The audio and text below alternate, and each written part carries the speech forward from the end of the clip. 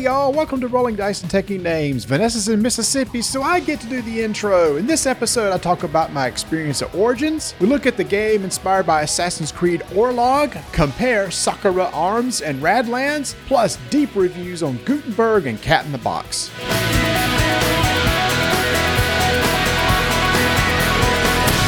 Hello and welcome to episode number 260, Lonely People, and I am one of those, Tony. And I'm the other. Look at all the lonely people. Who sings that? America. America is one of those bands that, it's like, who sings that? And it's like one of those bands, it's always America. They have all these songs I don't realize they did. Mm-hmm. Didn't they do the horse on a horse with no name? I went to the desert on a horse with no name. Oh, and don't anybody auto-tune that crap. I know. You got to be careful what you do around here now, we find out, between sending us stuff, which I'll get to in a second, and singing. So it's one of those generic bands that it's like, oh yeah, America did that. I don't know. Anyway. And I kind of get confused between America and Bread. Oh, because they both come from about the same era, and it's that same style of like sappy pop music. Was it pop music in the 70s? I don't know. I don't know what you would call it. It wasn't rock. It wasn't rock. That's why I just called it pop. It kind of, which I just use as generic, radio friendly. Top 40 hits. Back then, it was like, was it a top 40 song? That sort of deal. Back when people used to listen to Casey Kasem. Do you remember how the radio that you could carry in your hand and you could flip it apart and it looked kind of like an inverted phone? Oh, I don't know about that. What were those things called? Somebody quick in our Discord channel, be sure to let me know what it was. It would break apart and you would tune it inside and then you'd fold it back and you were able to carry it around. It was like a very early bad edition of a boombox. I don't remember that at all. Hey, you mentioned our Discord channel. You can go to our website, rolldicetakenames.com, and join our Discord channel right there. And you can talk all about recent food, fitness. We are all over the board. We got some lawn mowing talk going on. We had a discussion. I still haven't put together the flow chart on lawnmowers and how to buy them, but I will get to that. I promise I will. I'll have a flow chart on that. And speaking of food and stuff, so in our last episode, we had a taste buds where we tried fried crickets, right? Bunch of awesome studs. Yeah. And then we had a live show where we did durian, which we'll touch on in just a second. So Tony, I was at Origins last week. When I came back home, there was an Amazon package sitting on the desk. Not another one.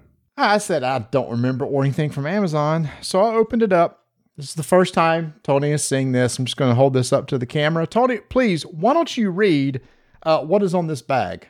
Ooh, Jungle Trail Mix, a selection of 3 crawly, salted, and dehydrated bugs, a dung beetle, a roach, and a scorpion. Why? Dude, I'm like, okay, I don't know who sent this. So whoever sent this, go ahead and claim this now. I'll probably post this a little bit, maybe on social media, and someone will have claimed it. Y'all, come on. We did the bug thing. Can we move past them? Can we not try some bizarre desserts or unique something instead of having to try a giant water scorpion, a diving beetle? You said dung beetle is diving. I know it's hard to read on the camera. Or an armor tail scorpion. I look at it like this. If we were ever left with bare gills out there in survival mode, we would know what to eat. I thought you said Bear Grylls. You said Bear Grylls. Yeah, okay. Yeah, except the problem is these will be crunchy, and I assume there won't be hardly anything to this, and it'll be kind of like the fried crickets, but it'll just be saying that we've tried beetles and 2 different types of scorpions. Well, scorpions you can see scorpions on a kebab skewer all That's over true. the place. That's true. Maybe there's some meat to them besides a hard husk that's been cooked. Anyway, we got 2 bags of this. I will be bringing that to you this week, and joy. Maybe next episode. Other than that, unfortunately, we don't have a taste bud segment this episode. I did see in our Discord channel where somebody has found the elusive grape Pop-Tarts. And yes, and it was in North Carolina. I know. I'm on the hunt. I'm looking. It's the grape Pop-Tart, y'all. The return of the grape Pop-Tart, my all-time favorite. Why doesn't somebody send us that instead of bugs? And we have a request out here, people.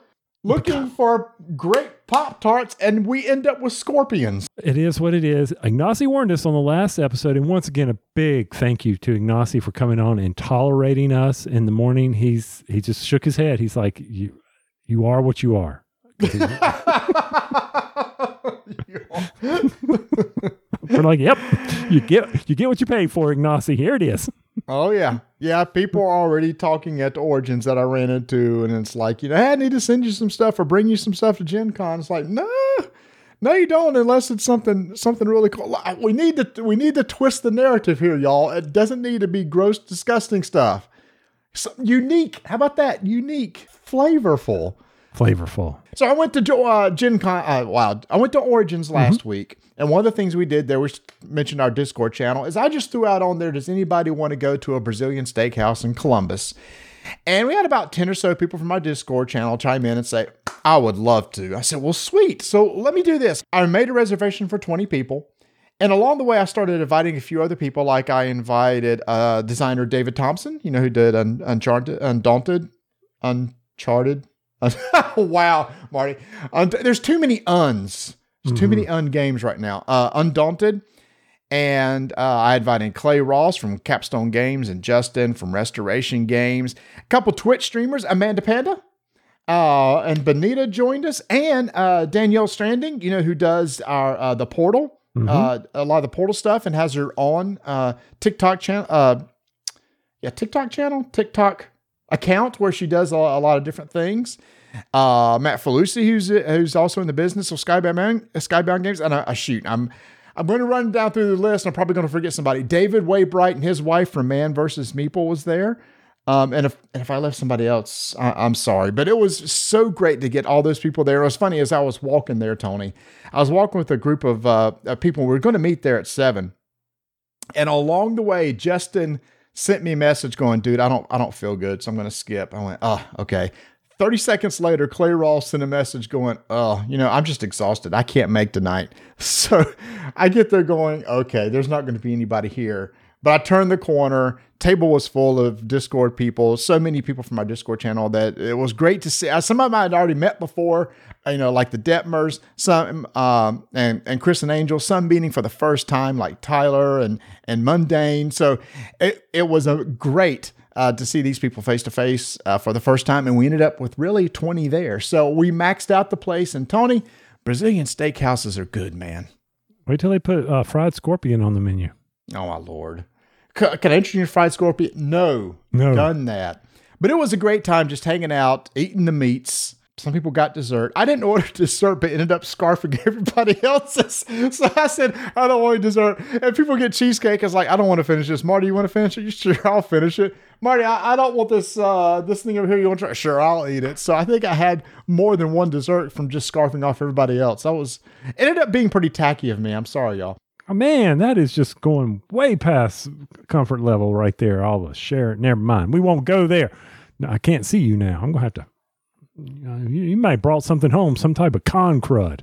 Oh, my Lord. I didn't say anything else. I said con crud, which is, a true thing. Oh, it is. It is. But you know what? I feel great. Well, I'm glad you were able to see the Discord fans and you went to one of your favorite places to go get your meat sweats on. Mm-hmm. And I saw there was a picture. I was just trying to find it to look at who all those people were. I can't remember if you posted it on Twitter or where you did that. Instagram. You were on the Insta. Okay. You're getting all fancy on me. Maybe I did both. I can't remember. It's an age thing. It's an age thing. It is. I don't remember which one it was on. But yeah, we got some great pictures. And it was great meeting some people there. Like Amanda Panda and Benita, meeting them in real life for the first time. Just wonderful Twitch streamers. If you aren't following them on Twitch, do so. That's the new medium, Tony. I was talking to them. I said 10 years ago, Twitch wasn't even a thing. And the new guard is coming to the board game space and kind of like, okay, Twitch, we're going to make a thing here where we play games live so people can see them live. It's a whole new medium. And it's great to see them coming here. Still a burgeoning space, the board game space on Twitter. And them taking the reins and just turning into something really big. And he meant Twitch, so don't be sending a $5 claim. What did I say? That. You said Twitter. Twitch. Sorry. Yeah. Yes. Okay. I got something here. When I make fun of stuff, like someone called me out, and I appreciate this for doing that. about, Phil the Sheep called me out about saying carbon copied. I'm making fun of stuff. I'm not making a mistake. And I know that's hard to understand with me when I make a mistake and I make fun of various things. So keep that in mind. You may not get your $5 if I'm making fun of stuff. I will own up to a mistake. We actually had to have to give away $5 in quite a while. No, while you were away, we do. I got to get into the vault. I did make a $5 mistake. So you got to What get did we that screw up. up on? It wasn't you. It was me. It's over in our Discord channel. Ken posted it on something I messed up on. Oh, I was talking about I thought that there was a time on the Empire Strikes Back where all the bounty hunters were standing there, and it was right. And it was the statement about villainous and all that. Yes, actually, treachery and villains or something like that. But that was from the original Star Wars, and it's when they're going into Mos Eisley. Mos Eisley. That one too. And Obi-Wan says, whatever. Yeah. Okay. I know what you're referring to. Yes, that is worth $5 because I felt it was I thought it was the same scene also. I wonder what he says there. We can pull it up. And it's not worth my time. Oh, one more thing before we leave the meetup. And I think you did this too, Tony. Did you take Durian to game night? I did. And I took Durian to the meetup.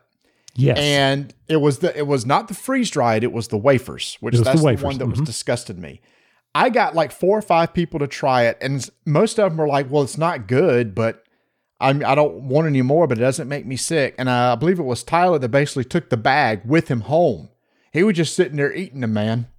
So it's me, y'all. I was the one that had the big negative reaction to the wafers because nobody else seemed to. It's not like they really liked it, but none of them had an issue with it. But I think you had more on the texture, not so much the taste, wasn't it?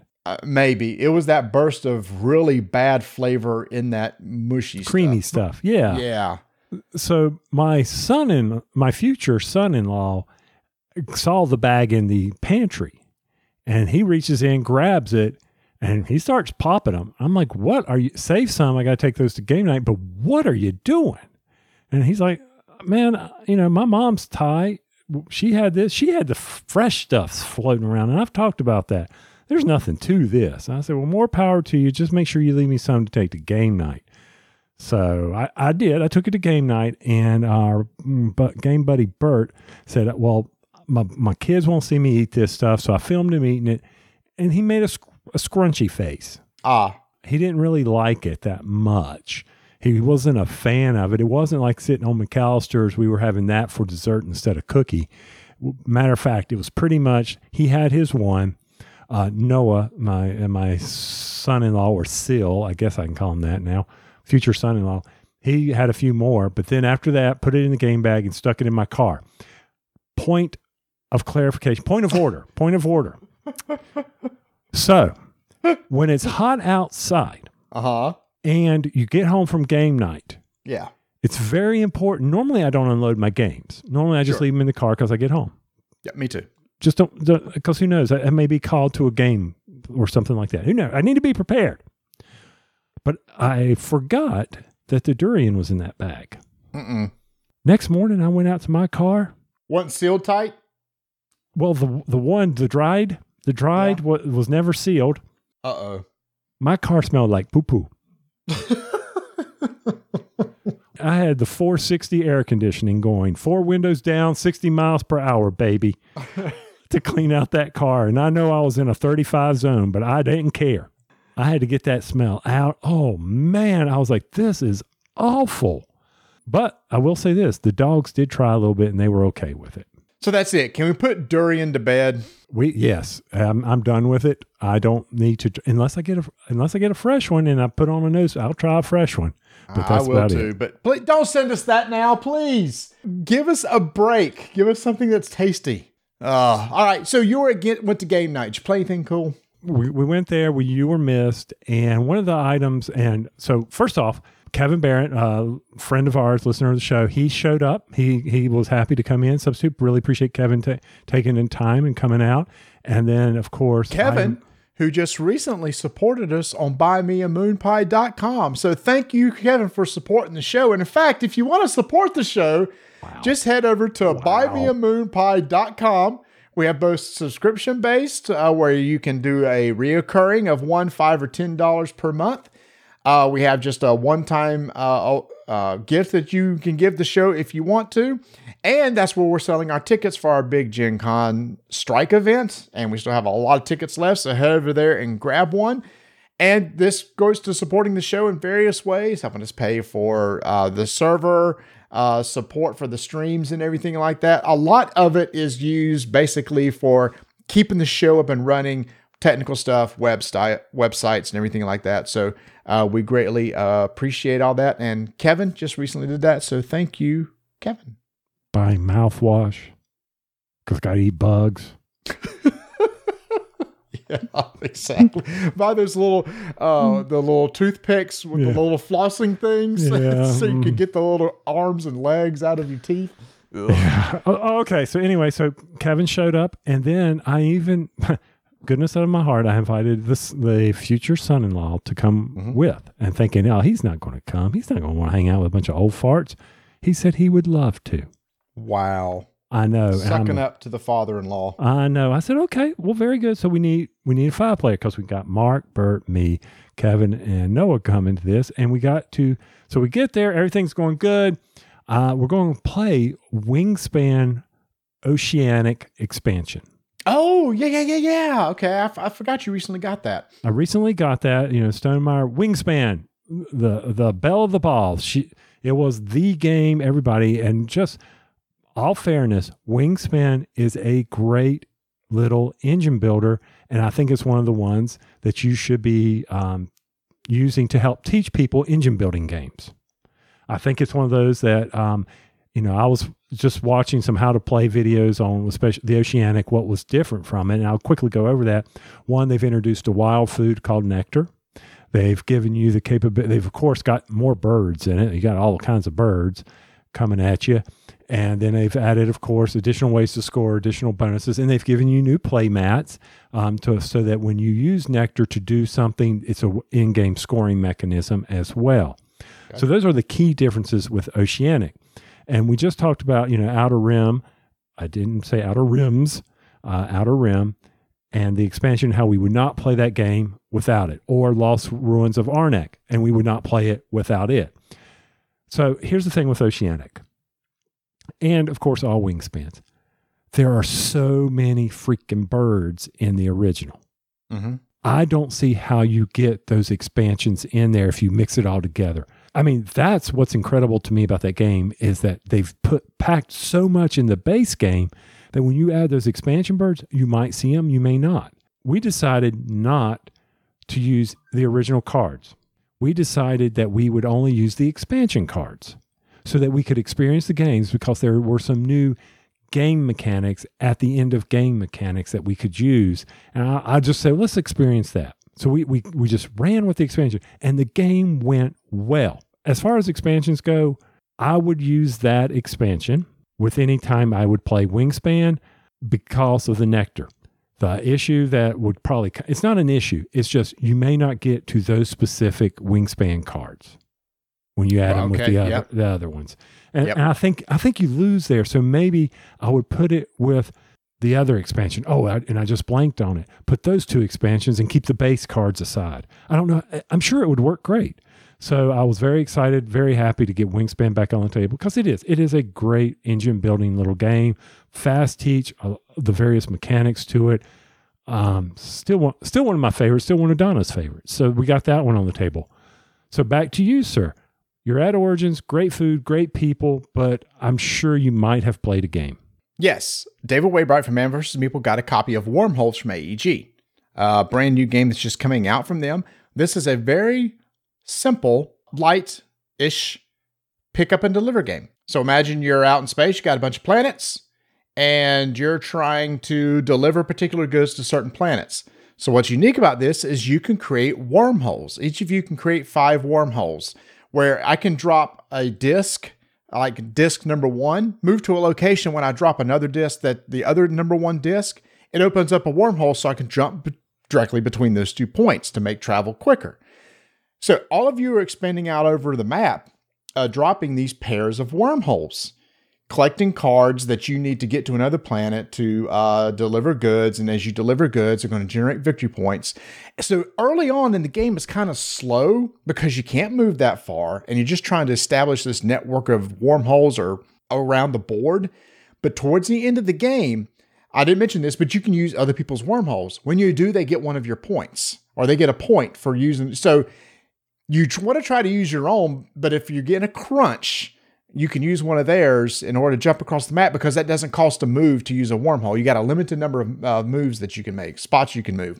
So at the end of the game, like David Waybright was doing some really sweet combos of going to this one planet, picking up, jumping in a wormhole, jumping in another wormhole, jumping in another wormhole, out of another planet, dropping off something. So at the end of the game, it kind of got really crazy and chaotic. It's almost like a pick up and deliver engine builder. If you can see the path and get everything worked out correctly, you can have these really rewarding turns. Wormhole's kind of slow at the beginning, but by the end of the game, you can have some really cool, fun terms of the whole pick up and deliver. Again, very light game. This is one of those, if you don't play a lot of pick up and deliver games and want one to kind of get into and it's easy to pick up, Wormhole from AVG is a good one. Ooh, that does sound pretty good, especially the chaining, getting the chain going. Yep. Being able to see that. You didn't get spliced or anything like that, jumping from wormholes or anything like that? Thank goodness, no. The wormhole technology was solid and robust. So everybody who started with 2 arms, 2 legs, 2 eyes ended up on the other side the same way. So I know that you got to also, your roommate was Justin from Restoration Games, mm-hmm. Yes. Other than setting up his booth, anything there that I need to be aware of? Somebody was telling me they're talking about, it was mentioned at our game night that they're talking about Dark Tower 2? What? Huh? Yes. I got to see how some of the sausage was made on some upcoming things. There is going to be another Dark Tower Kickstarter with like an expansion. Rob Davio was in for a couple days and they were in our room playtesting it one night. I skipped that part. Dang it, I don't know what I can say. Well, don't. Hold on. I don't know much about that expansion, so I can't say much there, except, yes, it was really cool to see them just with paper they've written out, testing with the app and everything, and testing the expansion. So, yes, that's coming out. There is a new version of Unmatched coming out that I did sit down and play test, and I am pretty excited about. And it's going to be...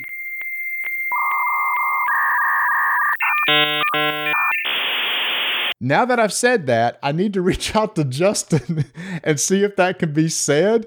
So if you just hear a little bit of static before this, he said, no, we can't say anything about that yet. So I apologize. And if that's the case, something cool is coming for a match, so pay attention. I didn't mean to put you on it. I do know about the Dark Tower because Bert said, hey, guess what? They talked about a new Kickstarter. So obviously that was in the wind. Mm-hmm. I'm excited now that you're back. I know that in a couple of weeks that you and I have a big war game day planned. Maybe. We'll see. Oh, yeah. We're hoping. We're going to try to make this work out. So I needed to learn a game. The son-in-law is going into JAG, and so he saw sitting on the bed, he was studying for the law bar, and he comes in to me and goes, what is this? And I go, well, it's a board game. And he goes, I know that. Because he's learning that I'm sarcastic. And I said, it's a game by GMT called Hitler's Reich. And he said, well, I want to play this. And I said, well, so do I. Wow. Not many people just pick up a game from GMT and say, I want to play that. Well, he doesn't know what it means. He doesn't know GMT what that means. Oh, okay. But still, when you look, I'm looking at the box now for Hitler's Reich. It's not one of those things that you would pick up off the shelf and say, I need to play this. Right, but he's going Army, and he's very interested in the time period. Got it. Okay. And so he's thinking military combat, I'm going to military, all this good stuff. And I said, I would too. I've never played it. So let me watch a video, let me read some rules, and you watch the video too, and we'll play it. Oh my gosh, it was a slog. Oh no. And it's not because, I'm not saying the game's bad, because the game is very streamlined. Okay. It's real simple. Real simple actions, real simple results. Things are done. But I didn't go to the GMT website and find the second edition rule book. Uh-oh. So you got the first edition rule book. Okay. And there's some changes that would help. Okay. So, and the other thing that you get to experience if we have this great war game day is that you get to experience all these finer technical rules that aren't on the board anywhere, but they're in the rule book. And so as you're trying to go through this thing, I got to experience for the first time. I discovered for the first time, oh, wait, if this happens, then this can't happen. It's in the rule book. And it's a typical GMT style game.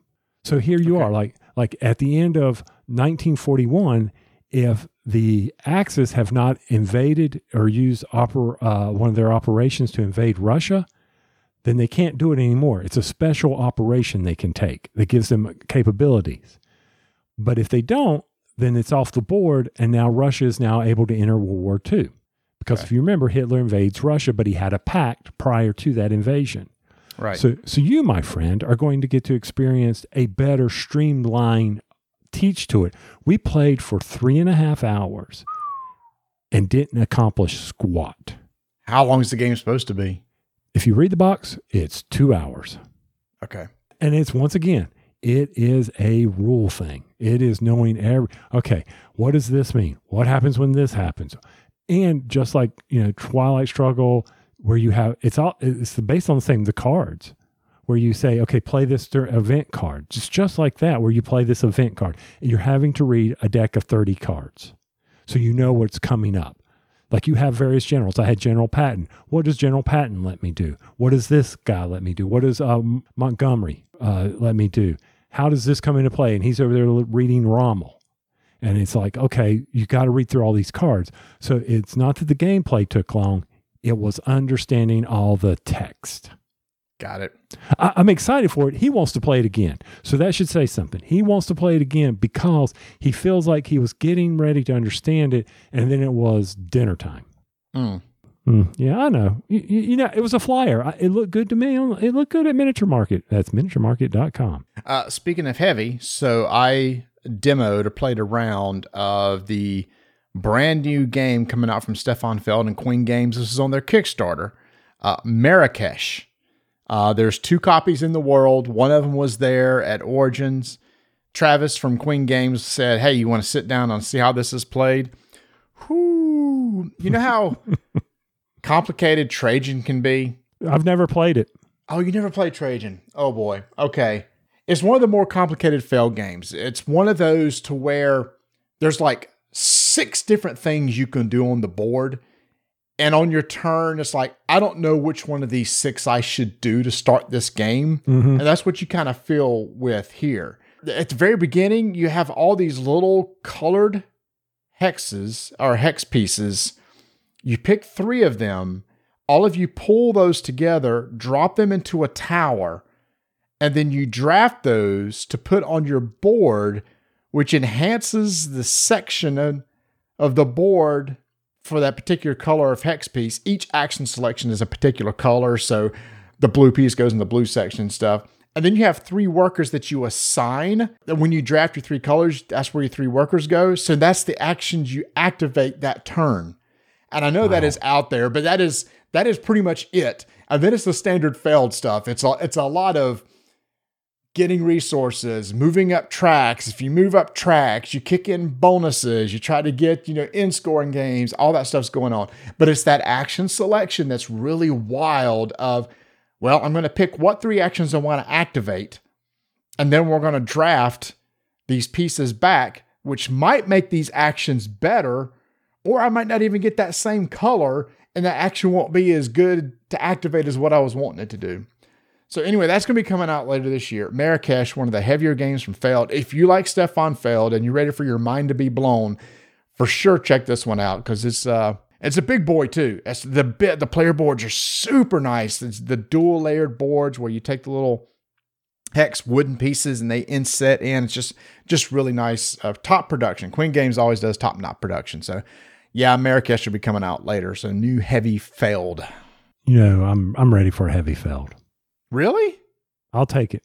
When's the last heavy Feld you played? I don't know. I don't do a good job tracking my stats, so I have no. I remember the last big Feld that we played. We played some of his lighter stuff, like Cocopello. That one we really liked from him, but that's extremely light compared to this. Now, on the flip side of that, Eagle Griffin Games is coming out with a game called Bot Factory, which is a streamlined version of Kanban, and I love Kanban. So Vitel Lucerda is coming out with a streamlined version, which only plays in 90 minutes, but has a lot of the same mechanisms of Kanban, where you're going through a factory trying to build robots. And Sandra, the manager, is back. She was in the original Kanban. Looks like she's got a new job putting bots together, so she's back. So that's going to be coming out on Kickstarter soon, but I saw the box and it looks really cool. So I can't wait for that because I love me some Kanban, but it's just so long to get to the table and it's a tough teach. Yeah, and it's a game I've never gotten to play either. Dang. I know. It's a tough teach. You told me that. I'd say, you want to play Kanban? You say no. By the time I teach you, you'd be over there looking at the board games, or you'd be breaking your Switch. You got the attention span of a squirrel. I'm like, oh, no, I'll own that. I'm fine with that. You did miss another one at game night called First Rat, a Pegasus Spiel game. Ignacy played this. He did. Yep. I saw him showing pictures of him playing it. Yep. It is definitely family friendly. Okay. The concept is very easy from the standpoint of what you need to do on your turn. You need to move some rats. And when you move a rat, if you move only one rat, he can go wherever he wants, unless he runs into it and stops with another rat. Well, he can move up to 5 spaces. But if he does, he's got to give some cheese to his brother there that's sitting there. If you move 2 rats that can move up to 3 spaces each, they must land on the same color. That's what you're doing. You're trying to collect some stuff so that you can build your rocket ship so you and your rats can go to the moon. And the person who scores the most points at the end wins. That's First Rat. So Bert killed us when we played this. He absolutely destroyed us, and we think it was because he got an additional rat out. So we started thinking, does this mean that you need to get your rats out sooner? Additional workers. You need additional workers. But it's more of a challenge to try to manipulate the moves. Also, we did not play the variable board. So it's one of these games I would like to get back to the table with you, use the variable setup, and see how it plays. And also kind of stress, don't sit here and think that you can just play this game with your beginning 2 rats. It's not hard to teach. So I should be able to teach it to you in like 10 minutes. Now, the scoring at the end is a different story. But who cares who wins? Just have fun, play the game. With every convention I go to, and especially if David Waybright's there, we're going to play Don't Mess with Cthulhu. So we got that out of the table. Again, amazing game at 4. But we played a game with the full table, and it was one of those memorable experiences to where David's wife, Alicia, made a bold play where she claimed to be one of the cultists, and she wasn't.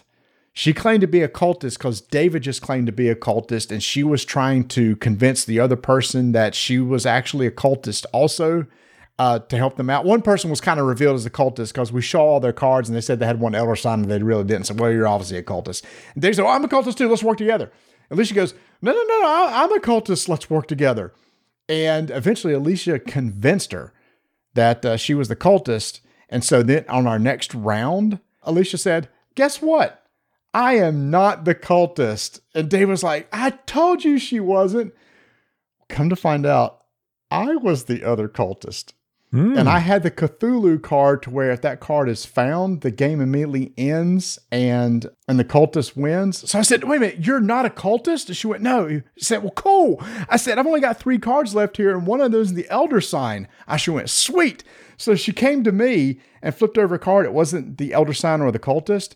And I went, oh, I forgot to tell you, I'm the cultist. And David starts just dying laughing. I said, because David didn't know it either. I said, David, you just come back to me, man, because one of these other 2 cards is the cultist. So I gave him the Ladder to pick.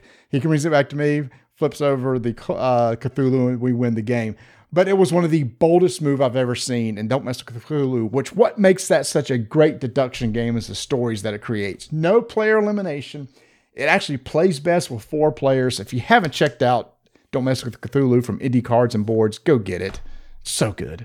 I haven't played that in forever, so what you were just talking about, it flew over my head. It's just the story of this really bold move. And to be honest with you, her bold move would have totally paid off if I hadn't have got lucky and been dealt the one Cthulhu card in the game. Because otherwise it would not have worked at all, and they would have done a fantastic job. So anyway, that was super memorable. There were 2 hot games at the con. One of them was Green Team Wins, which is a party game from 25th Century, sold out. I bought a copy. It's kind of like the inverse of Just One. Plays up to 12 people. It's one of those where the rules are so simple, you think, why didn't I think of that? Mm-hmm. There's 3 different types of questions. There's a multiple choice A, B, and C. There's a this or that where you pick one or the other. And then there's like something blank, like blank room. So what you do is you like put down that one that says blank room. Everybody writes what they would want to fill in for that blank. Bathroom, bedroom, whatever. Everybody reveals their answer. Whatever the majority answer is the right answer. And you go on to the green team. Everybody starts on the orange team. And once you get a correct answer, you go to the green team and you get a point. If you are on the green team and you stay on the green team, you get 2 points. And that's it. You flip over a card, you write an answer, you hope you're in the majority, person with the most points wins. All right. So, I enjoy doing the cruise scene because it's just easy on me. This is one of the trivia nights. Easily. When we go do trivia, it's always majority wins trivia. And they ask a question. There is no right answer. Mm-hmm. It's just everybody writes down an answer, and whichever answer is the most becomes the winner. Like, let's do something stupid like, which actor has the best teeth? And everybody writes down that answer. And that sounds kind of like, that's interesting. I like that. 100% it. It is super simple. They sold out. Was the game in the con. Everybody was playing it. The fact it supports up to 12 players is good. And then afterwards, everybody says, why did you answer? Like one of the questions we had a long discussion on is, I'll now ask you what's the answer. What flavor is green? Lime, watermelon, apple? For me, it's lime. That was the majority answer, and I said apple. Because every time I see sour apple, it's always green, and that's what first came to my mind. Okay, that's fair. Jolly Ranchers, green. I can see that. But see, the first thing that comes to my mind is Skittles. Ah, got it. Yep. So lime is the answer for me. So if you had that same question, you would have the same answers again. Yeah, but it is a big stack of questions. Big stack. He's holding up his hands about 3 feet apart. Yeah. And also, as a promo they gave out there, they have a board game stack. Oh, cool. Which is like one of them was this or that, Euro or Ameritrash. Okay. Anyway, that is Green Team wins. 25th Century Games. Be looking for it. The other hot game that we're getting ready to talk about is a brand new game from Bezier Games, an amazing trick-taking game that I got to play at Funke Town earlier this year in the spring when they had a prototype. A game that started out in Japan that's now over here. It's going to be released at Gen Con, but they had early copies of Origins, and that is Cat in the Box.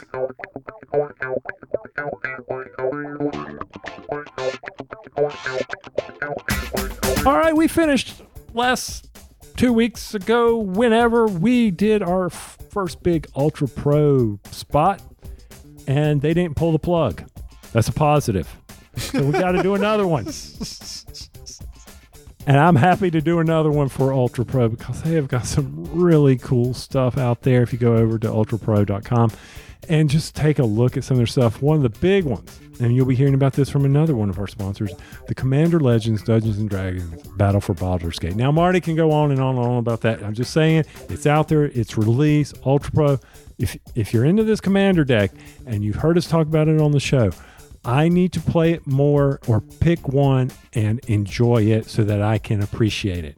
I know that. I realize that. This is on me, not on them. And obviously, it's very popular because a lot of people are buying this stuff. And I understand. And then, of course, they have all these really cool dice. We mentioned some of their highlighted colors. They got all kinds of colors. We were kidding about the lemon yellow and all that, but they've got colors galore over there. If there's a particular color you like, go check it out at Ultra Pro. And don't forget about all their games. Father's Day. It's happened. If you didn't get Dad a gift, head over to Ultra Pro where you can get Dad Joke. Who doesn't love a good Dad Joke? I think a year ago or 2 years ago, we did a Dad Joke contest. We may have to go back and retro that. And that, I don't know. Anyway, Dad Joke, check it out over at Ultra Pro. Plenty of play mats, plenty of top loaders, stuff to protect your baseball cards, your comic books. They got it all. Thank you, Ultra Pro, for sponsoring Rolling Dice and Taking Names. Marty, I hope I didn't lose them with that one.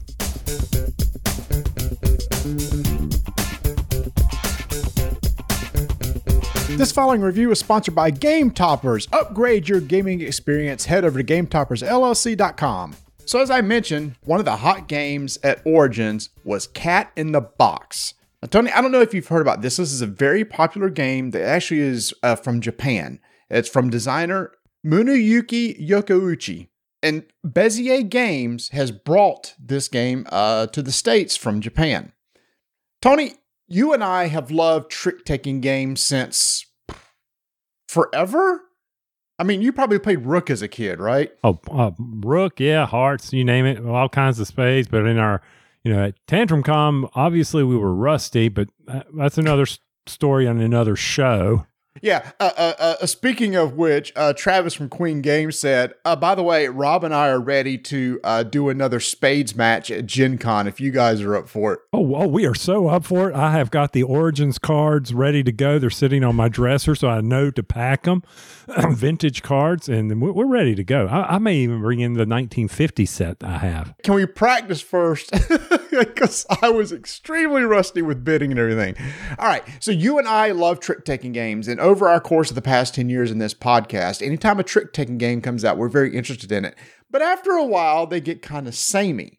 So this game is a trick-taking game, plays 2 to 5 players. And the most unique thing about it is when it was pitched to me, and I actually got to play this at Fun K-Town over the spring. Bezier Games is one of the sponsors there. And I got to see a prototype of this game before it came out of Origins. They said, imagine a trick-taking game where there's no suits. And I went, how is that even possible? And then I sit down and play the game, and I went, wow, this is one of the most unique trick-taking games I've ever seen. The game pissed me off. There, it's on the table. The reason why it pissed you off has nothing to do with the really cool stuff about it. I agree. I agree with you on that. It's from the standpoint that when you play trick-taking games, you have a certain style, a certain strategy that you always know. You know how to short suit. You know how to pick your cards. So when you told me there are no suits, I understand that. I can understand how that would flow. But then all my strategies out the window. I've got to rethink all that. And I'm sorry, that is muscle memory for me. Especially when you got to do bidding, right? I mean, yeah. You've been trained for decades that when you look at your hand, you know how to bid. This game throws that out the window. It does, because I don't know what to count on.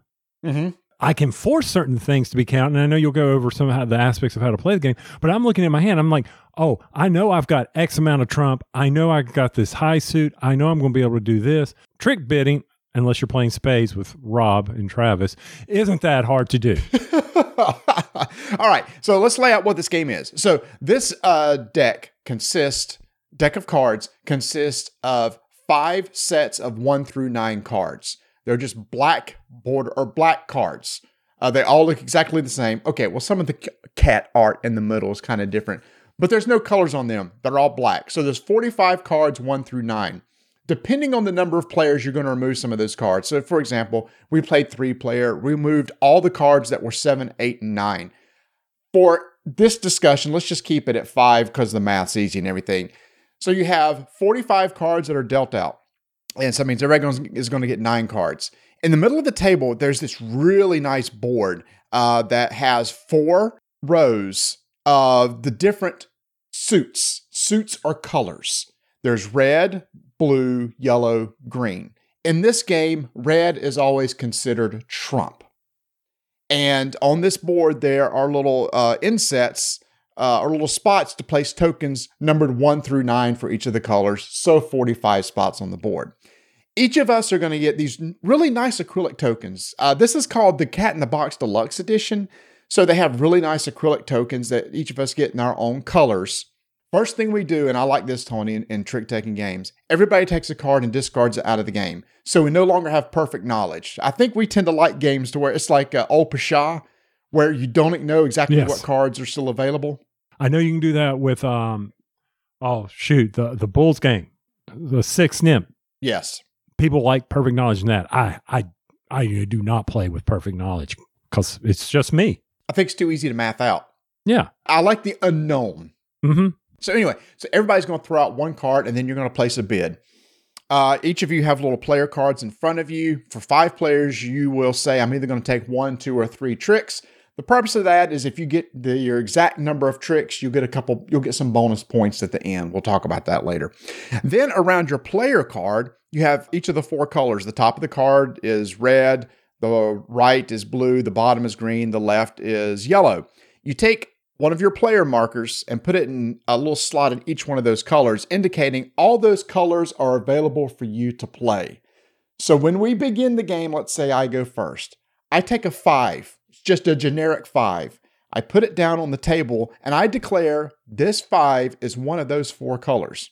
Well, except Trump. And this was really cool, Tony, too. The people we played with all knew how to play trick-taking games. Mm-hmm. I immediately said, okay, you can't play Trump till it's broken. You understood that, meaning, okay, I can't play red till it's already been played. And if you have the suit, you must play it. And once you're out of that suit, obviously you can't play it anymore. So when you're explaining this, I'm like, okay, basic Hearts rules. I understand that. So if you say I'm playing blue, and I like the little place where you show which card you're playing because there's no colors. You need to keep that indicated. Just throwing them in the middle does not work. What do you mean blue? Oh, so you mean you take, like, let's say the blue 5. And I take a 5 and put it beside the blue side of my card? Yes. Yeah, yep. You got to do this. People were throwing, don't be throwing cards in the middle when you get this game. It gets confusing. People forget, well, what did you play? But, oh, wait, since none of the cards have colors, I don't have blue. I pull that off. Boom! Blew my mind. Wait, what? How can wait, hold on. You're jumping way too far I know I'm jumping. ahead. It's just, Go ahead. Keep explaining the rules.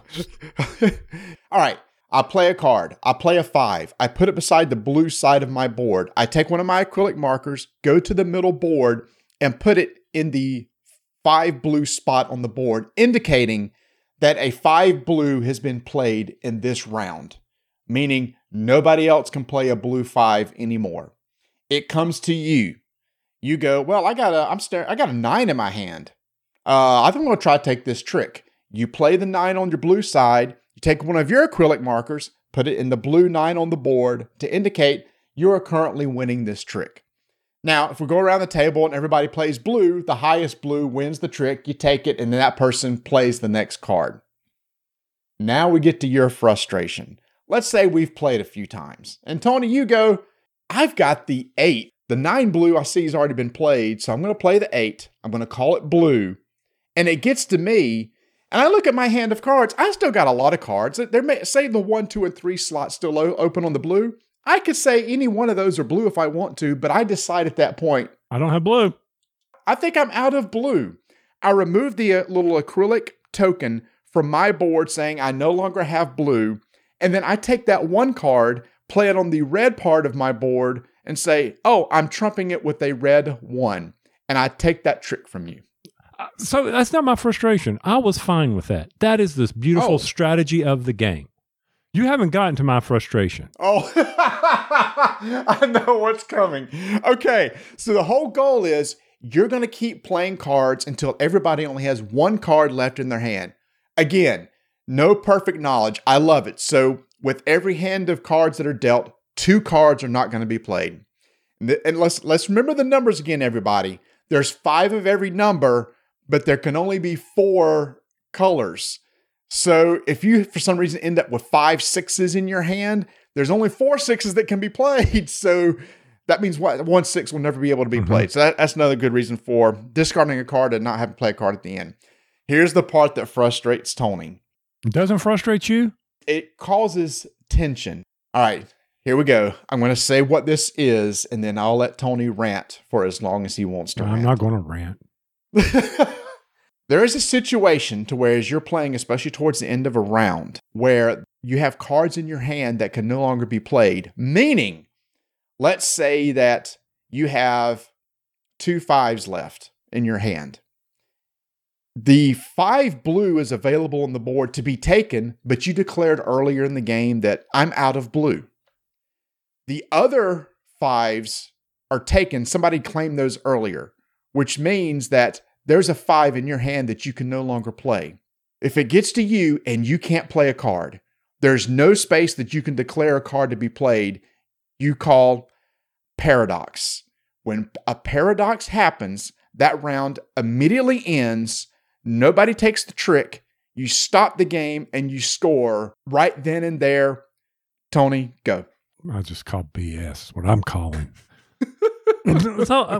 So first thing I want to say, and which was probably one of the best parts of this, is we're playing our practice hand, and we're getting to the end of it. And I'm like, I'm not going to be able to play all my cards.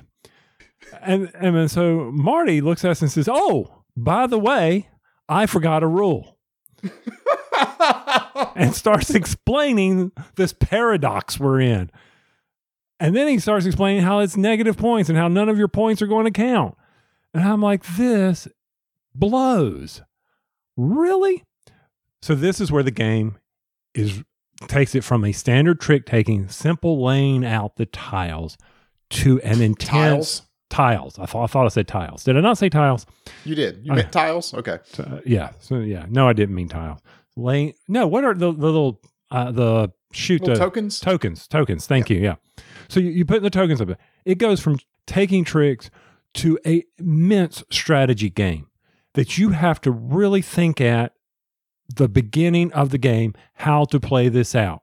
Normal trick-taking games. For instance, in this round, I had all fours. I had 4 fours of the 5. I'm like, okay, this is going to be bad if I keep these in my hand. Because why? Because unless someone discards it, someone else is going to have that 4. And the problem is they're not going to discard it because they're going to try to build on those little tokens on the board. They're going to try to build a pattern. Oh, we ain't even talked about that part yet. Yeah, no, we haven't. And you get yourself into a point where it's like, I am so used to, after we were done, see, I'm speechless here. After we were done, I'm sitting there thinking, how can I play this game better? Because I sucked at playing this game. I didn't make any of my bids.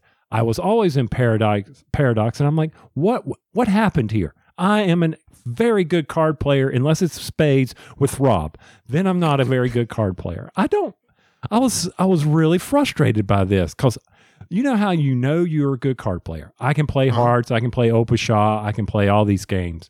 I am in the wrong mindset here.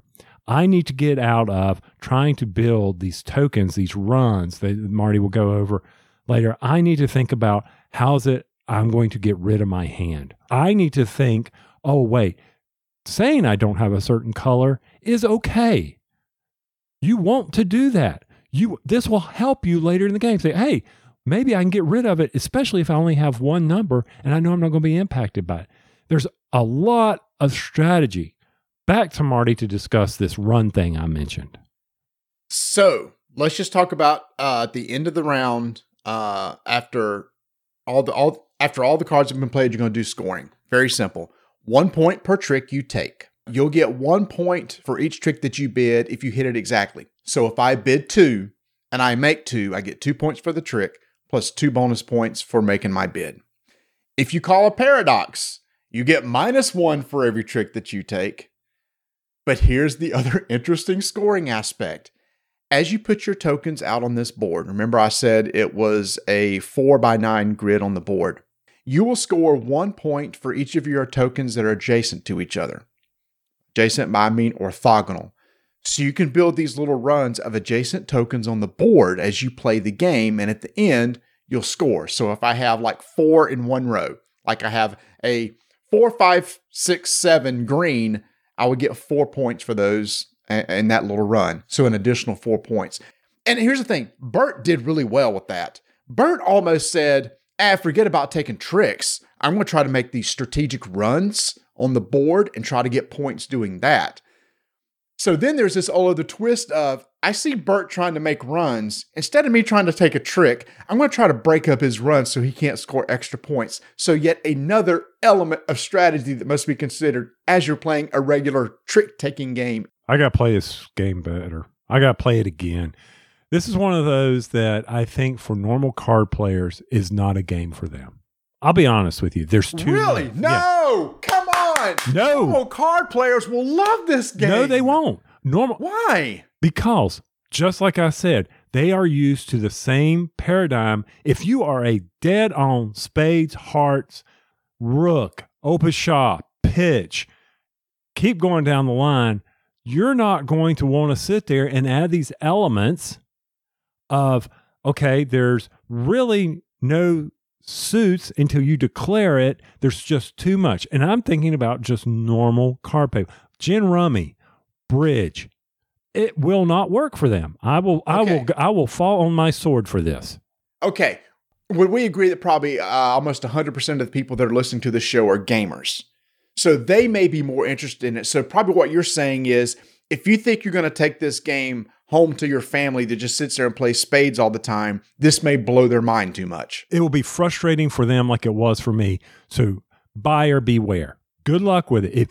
Let me put it to you like this. If your family enjoyed diamonds, you might be able to take them to the next level. Diamonds was a whole different concept. Yeah. It was simple trick taking, but the strategy was around taking the diamonds and the scoring with the diamonds. That pushed the realm in my family when I did it. They enjoyed it, but they were like, yeah, let's go back to whatever, you know? Mm-hmm. Teaching a bridge player how to do this, nothing against them. They are set and they know how to bid. If you know how to bid in bridge, you are at another realm in card playing. Well, let's just say this then. I see totally what you're saying, but as board gamers, and I assume most people here are probably more into you wouldn't be listening to us unless you just want to hear us eat crickets or something like that. Yeah. This is a board gamer trick-taking game. Oh, yeah. I see what you're saying. I love this game. Like right now, if I was to do like my top card games of the year, number one. If I was to do my top casual game of the year, I stinking love this game. I love trick-taking games so much, and this turns it so on its ear and makes it so unpredictable. And I'm telling y'all, as you're playing every round and you're staring at your hand thinking, I've got 3 cards left, and I can't play any of them.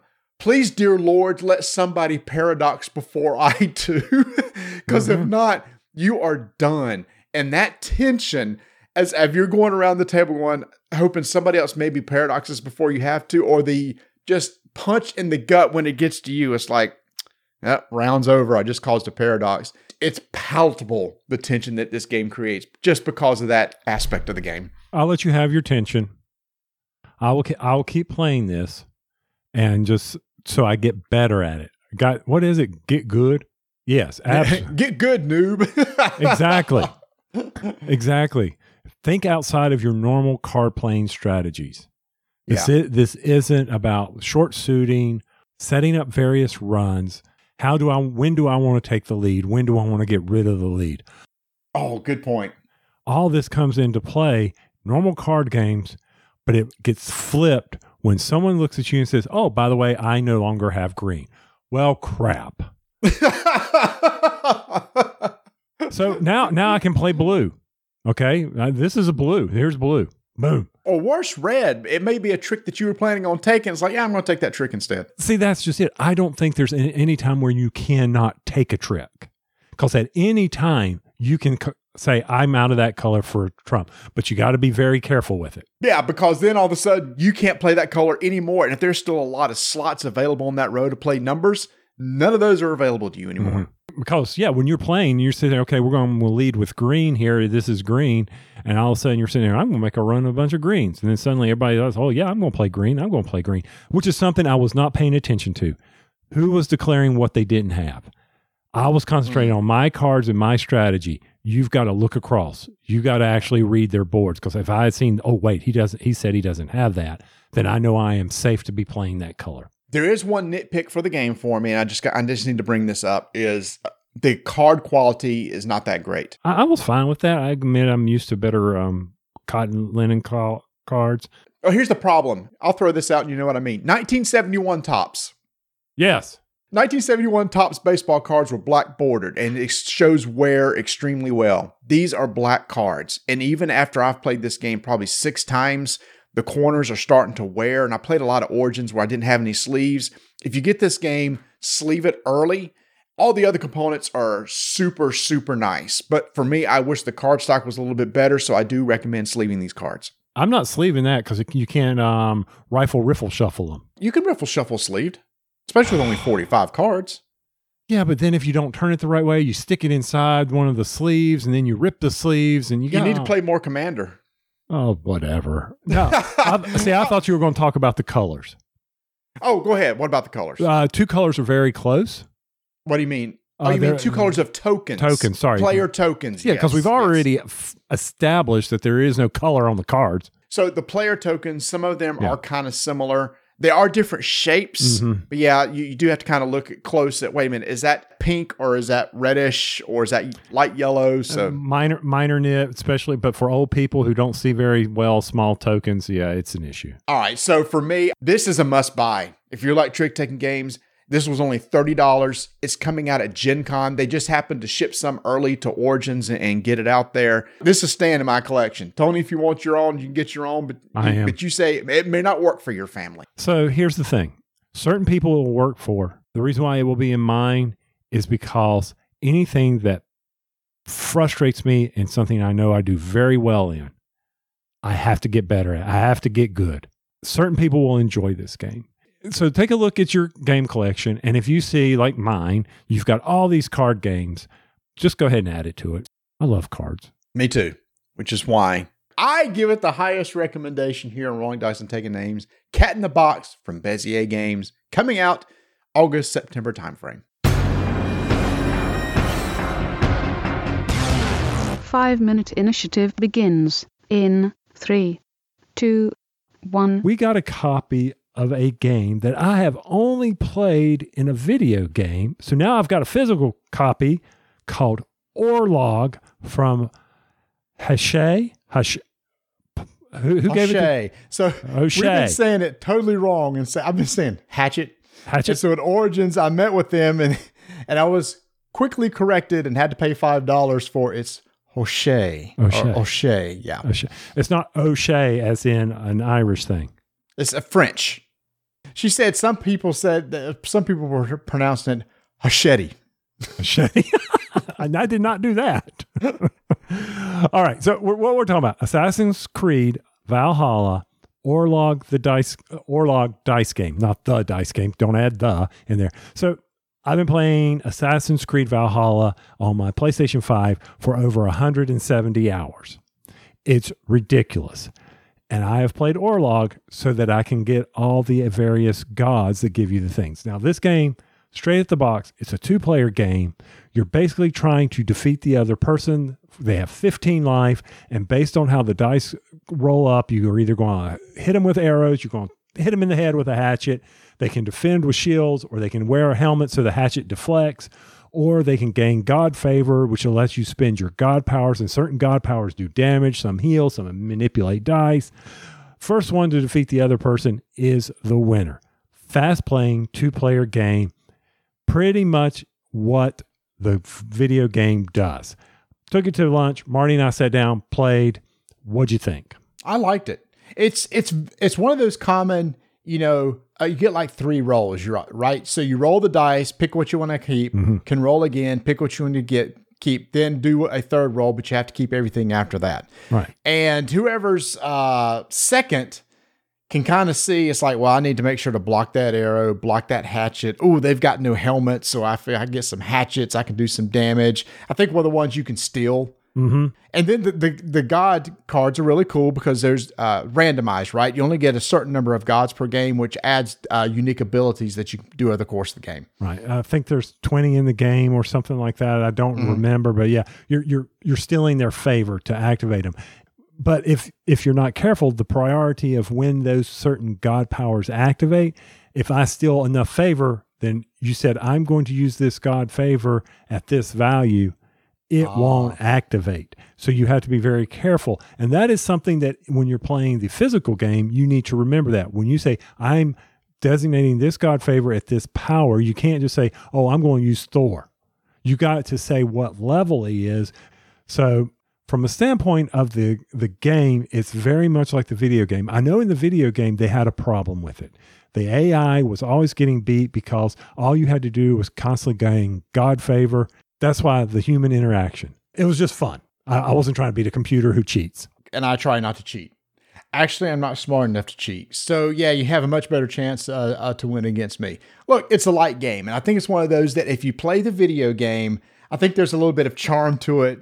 Being able to play it in the real world. You can set it up, play this game 10 minutes, 15 minutes at the most. Yeah, it's like a little quick filler if you just want to do something at the beginning of game night before everybody gets there. And the production's really nice. I really like the two little bowls that you roll the dice in. The dice are really nice and everything like that. So it's great production. It's a nice little push your luck dice game where it's doing combat against each other essentially and trying to take away each other's life. I do wish the God tokens had been a little bit thicker, maybe on the cardboard. Nice box insert. Some stores are trying to sell this thing for $60. What? So be careful. GameStop had it for $60. They're trying to go off the name. I'm sure there's some licensing and all this. No. Fun game, especially if you're a fan of Assassin's Creed Valhalla. Actually, Tony, I just looked it up. On the Ubisoft store, it's on sale for $39.99. So on the official website, you can get it for $40. You might be able to find it online for a little bit cheaper than that. But yeah, don't spend over $40 for this game. 5-minute initiative is complete.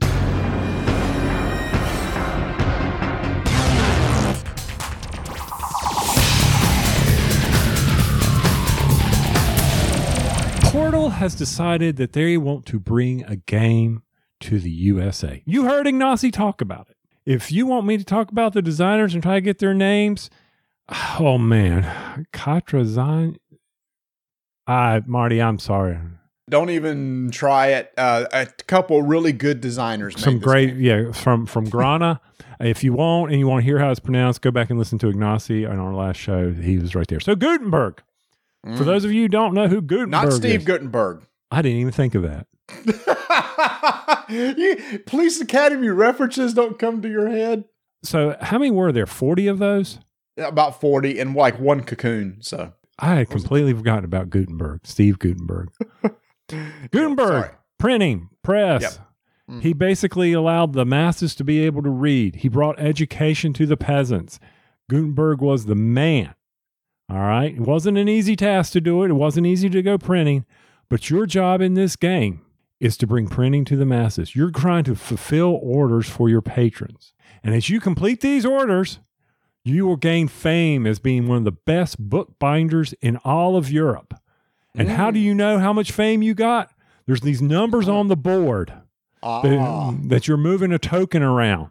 And at the end of the game, whoever has the most, whose token is the farthest along this track, is the winner. That is Gutenberg for you. Easy game to teach. Easy game to teach. A lot of teaching videos out there. Go full tilt. Just put it all out there as far as, don't try to say for beginners. Everybody's got this. You will have this. Yeah, so here's the thing. I had the game, so I punched it, got it all ready to go. There's some really nice little cardboard boxes in there for storing components. And I was worried I was going to have to put those boxes together, fold them and everything, but they're already pre-folded. So I love that the typesets are like little wooden letters. You can actually use them. Ignacy said it. You can use them. Yeah, A, I, O, and U are the letters. I totally forgot to read the rules or watch the video. Next day I just forgot. So I got to McAllister's and I started opening up the rule book and I went, okay, action selection mechanism. This is really cool. I like this. And then you walked in and he said, well, what do you need to know? And I said, well, Tony, I just need to know what each of the actions are. And like in 5 minutes, you just walked down, well, you're going to do this for this action, this for this. And you went down through all 5 actions. I went, I think I've got this. I think the toughest thing, Tony, was the symbology, the iconography. Always in a game. Always in a game. Yeah. And that's just first playthrough. But what's really nice is everybody has player shields, and all that is clearly marked on those player shields, indicating what this symbol means and how this particular symbol works on this card, etc. So the actual flow of the game is super simple. And I think Ignacy actually teased that, didn't he? He said this is one of those games you sit down, you jump into, and then you're off and running. And I agree. Completely agree. I mean, just because it's simple doesn't mean that the strategy is simple. Right. The simplest thing you do can change strategy and can have ramifications. Sequence of play of this game without going too deep in the rules. First thing, there's no income phase. I know, shocker. So this is a running joke now at our game group because of that one horrible time. If it was Arnak. No, what was that? Oh yeah, 10 penny parks. 10 penny parks. That I forgot to mention. By the way, you get money at the beginning of every turn. Which makes for a really tough game when you don't have enough money. But anyway, yeah. It's a paradox. It's a paradox, Yeah, dude. It's So first thing, turn gears. Your press has gears in it. So you got to turn your gears on your turn. Then you're going to plan your moves as to what you want to do so that you can go to the action selection board.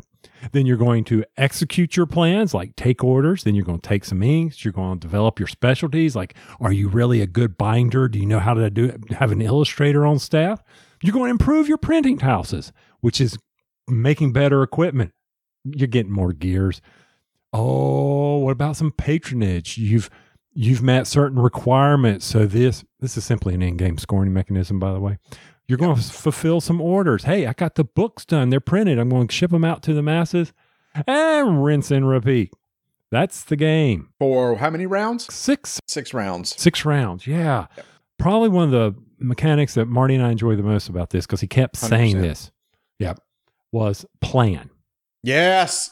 This, every Euro now is when we play, it's like, okay, how is this different from every other Euro? We make the joke, or Tony makes the joke all the time. What's this Euro about? Well, get some resources, turn them in, get victory points, person most victory points. So what's something that's different?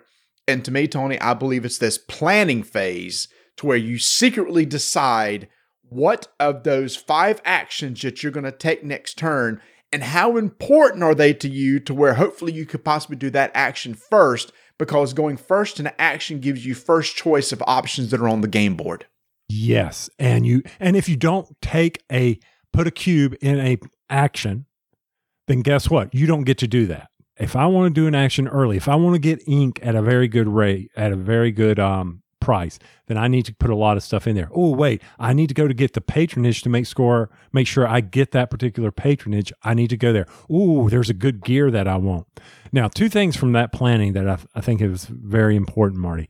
First off, for me, I liked as we went around, the first player has less cubes to use than the last player. For the 4-player game, the first player had 7 cubes to allocate on their planning board for each of the 5 actions, and the 4th player had 10. Well, the round ends, you pass the start marker, and everybody gives up a cube who is now the last player. They now have 10. I don't know why, but for some odd reason, that just dawned on me as this is genius. I don't know why. It is. It's not like you read divvy up. Now you're supposed to have 7, you're supposed to have 8. It just works out. The new last player gets 1 cube from everybody, and mathematically it just works out. I was like, oh, I wonder how long it took him to think of this. And so what you're doing is during this planning phase, I mentioned that player shield earlier. You've got this initiative board that you're secretly placing these cubes, and you allocate a certain number of cubes per action. So first player's only got 7 cubes to allocate. So they got to look through those 5 actions, decide which ones they want to take and how important it is to them. And if it is important, they'll put more cubes in there. After everybody's done that, everybody removes their shield. And then you start at the top of that planning board, which is take orders. Whoever has the most cubes allocated to take orders gets first. If there is a tie, you go in player order, starting with the first player. We've got it planned. Life is good. We reveal. You yell at one another, call each other idiots for taking your turn. Especially towards the end of the game, where that patronage thing, the last action is where you can kind of claim some in-game victory conditions or victory points. And you've allocated 4 cubes, and you look and somebody, oh, Mark, you allocated 5, you jerk. And then he may take the one that you wanted. You never get the chance to get it. So yeah, that to me is the shining part of the entire game, is that whole planning phase. And one of the things I thought was nice was the fact that even if you were outdone and you were the last, you may not get what you want, but you get something, instead of having some games where, oh man, I'm the last person, you don't get anything and like it. And well, you don't like it, but you're forced to like it. All right. So now we go over, we execute our plans. One of the first things we do is we take some order. All right. The key to this is where you're only allowed 4 orders in the game. You can easily replace them if you take more than that. But taking orders, here's where the strategy, I think, for this part is, Marty. When you take orders, you decide what book you want to print. So you have certain characters that you're going to need to have in your shop. And those will allow you to fulfill the order. Then there are specialties as part of that order that if you fulfill those, you will gain additional benefits. You never have to do the specialties, but you always have to print the book. Imagine that. You actually have to print something to get rewarded for that. So during that take orders phase, you have 4 orders to choose from, and the specialties you're referring to are called refinements. And you pick one order and one refinement and pair them together. And so let's say, for example, I need A, O, and U to fulfill this order. And you pair a refinement with it that says, oh, by the way, when you fulfill this order, if you happen to use gray and red ink, you'll get 4 extra points. Oh, by the way, if your typeset happens to be at level 3, we'll give you a couple extra points. And if you do both, you get like a little extra bonus. So your goal is when you fulfill an order is to try to fulfill as many of those refinements as you can, because you get a bunch of extra, typically extra money or some extra points that you can use. So what is important about going first here? So for me, it was, as I look at the orders, what do I need to print? These only need me to fill out 2 letters to print this book. I need an A and an I. All right, that's good. I'm not going to get that much money for doing that. That's a simple order. But over in the refinements, oh, look, if my specialties are at 4 and 3 in these levels, I'm going to get a lot of fame, or I'm going to get another order, or I'm going to get ink. So it's easy to fulfill the order. I don't need that much typeset, but man, if I bring up my specialties, I'm going to get a lot of bonus. And I think that's where going first there really helps you out. You don't have an order sitting there becoming stale. You're able to move through things pretty darn quick. So that's the importance of going first there. So you need to put them together. Once they're locked together, then that order is as is. You can't shift the refinements and the orders around. Yep. Next one's very simple. Take inks. And what I like about this, Tony, is the board is laid out so you resolve from top to bottom. So the top of the board has the orders. The next has the inks. And there are 12 inks that are put out there in groups of 3. And you can only buy from one group. The first ink is free. The next one costs 1. The next one costs 2. You could buy 1, 2, or 3 if you want. And they randomly came out with different colors. When you pull them out of a bag, there's red, blue, yellow, gray.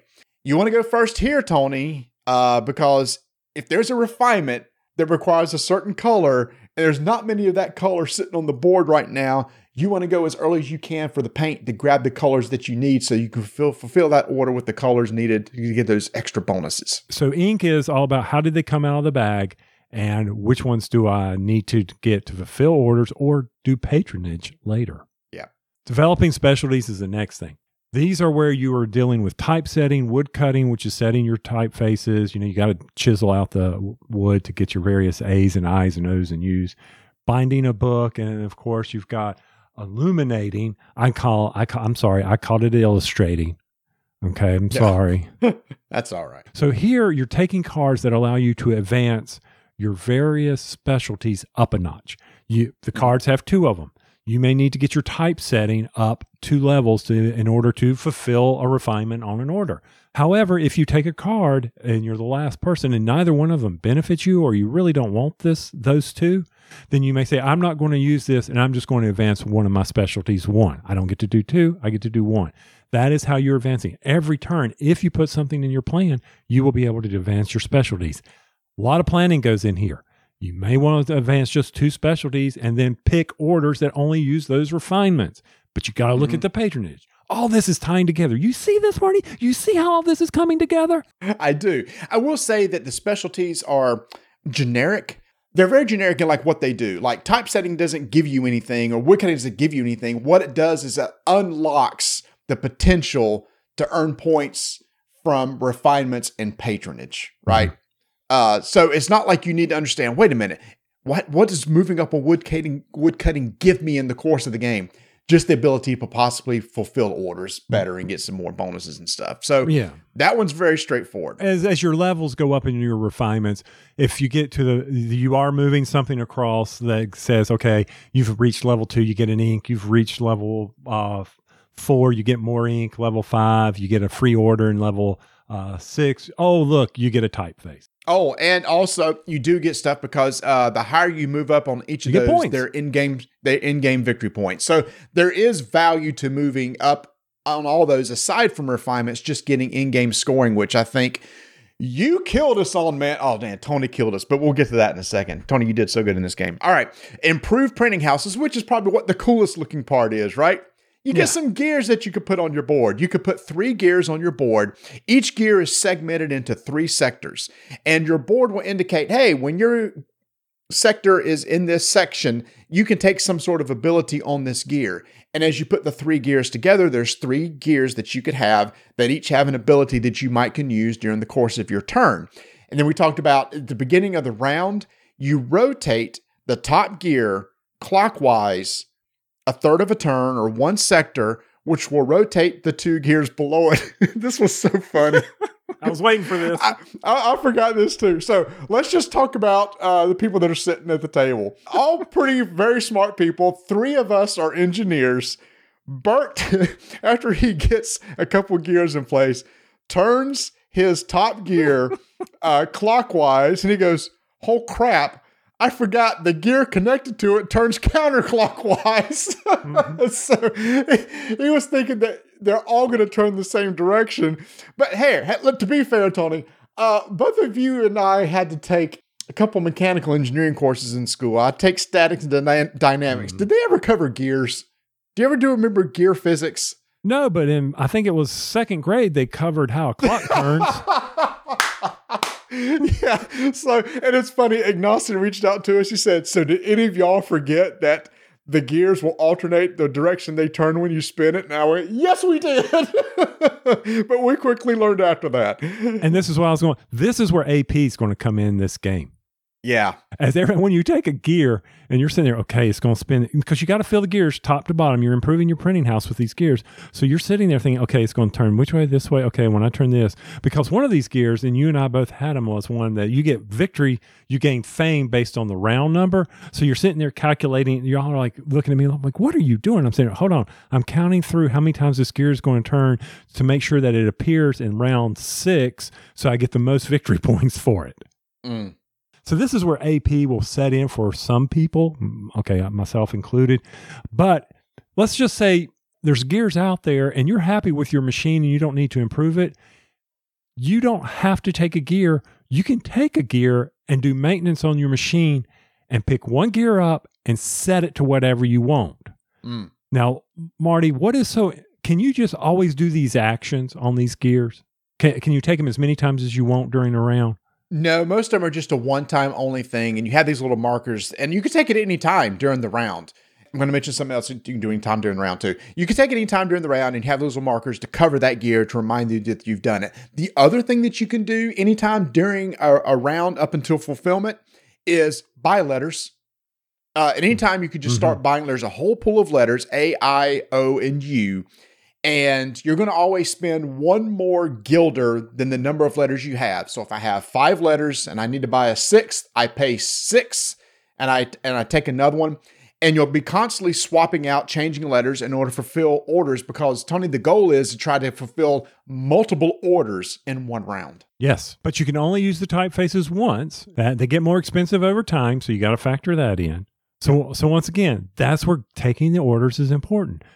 The very last one is pretty simple. We talked about the patronage. There are these cards at the bottom to where if you meet the requirements of a certain card and it's at the current or to the left of the current round marker, you can claim it. Now, early in the game, that's not going to happen, but there's other things you can do besides claim a patronage card. You can either take 1 order, advance 1 specialty by 1 level, take 3 guilders, which is money, or take 2 inks randomly from the bag. But the kicker here, Tony, is the reason why you want to be first is, let's say I'm first and I take an order. I put one of my color cubes on the take an order slot on that section of the board. And if you're second, that means that option's not available to you. So once an action is taken in the patronage action from somebody else, nobody else can take it. Just plan accordingly. When you fill out the patronage and you're able to claim the special orders, it's about your specialties or turning in inks, which we almost screwed up. So you got to turn in ink. So that's one of those in-game scorings. You get 8 points at the end.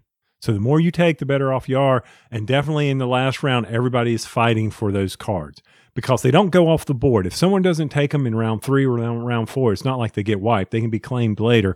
But guess what? People are already claiming them because they've built it up and they've planned ahead. I never felt like at any time I was being punished for not doing something, or I never had the chance, Marty, in this game. Yep. So orders, simple. You fulfill your orders. You use typeface to set the books. You determine if you've met the refinements.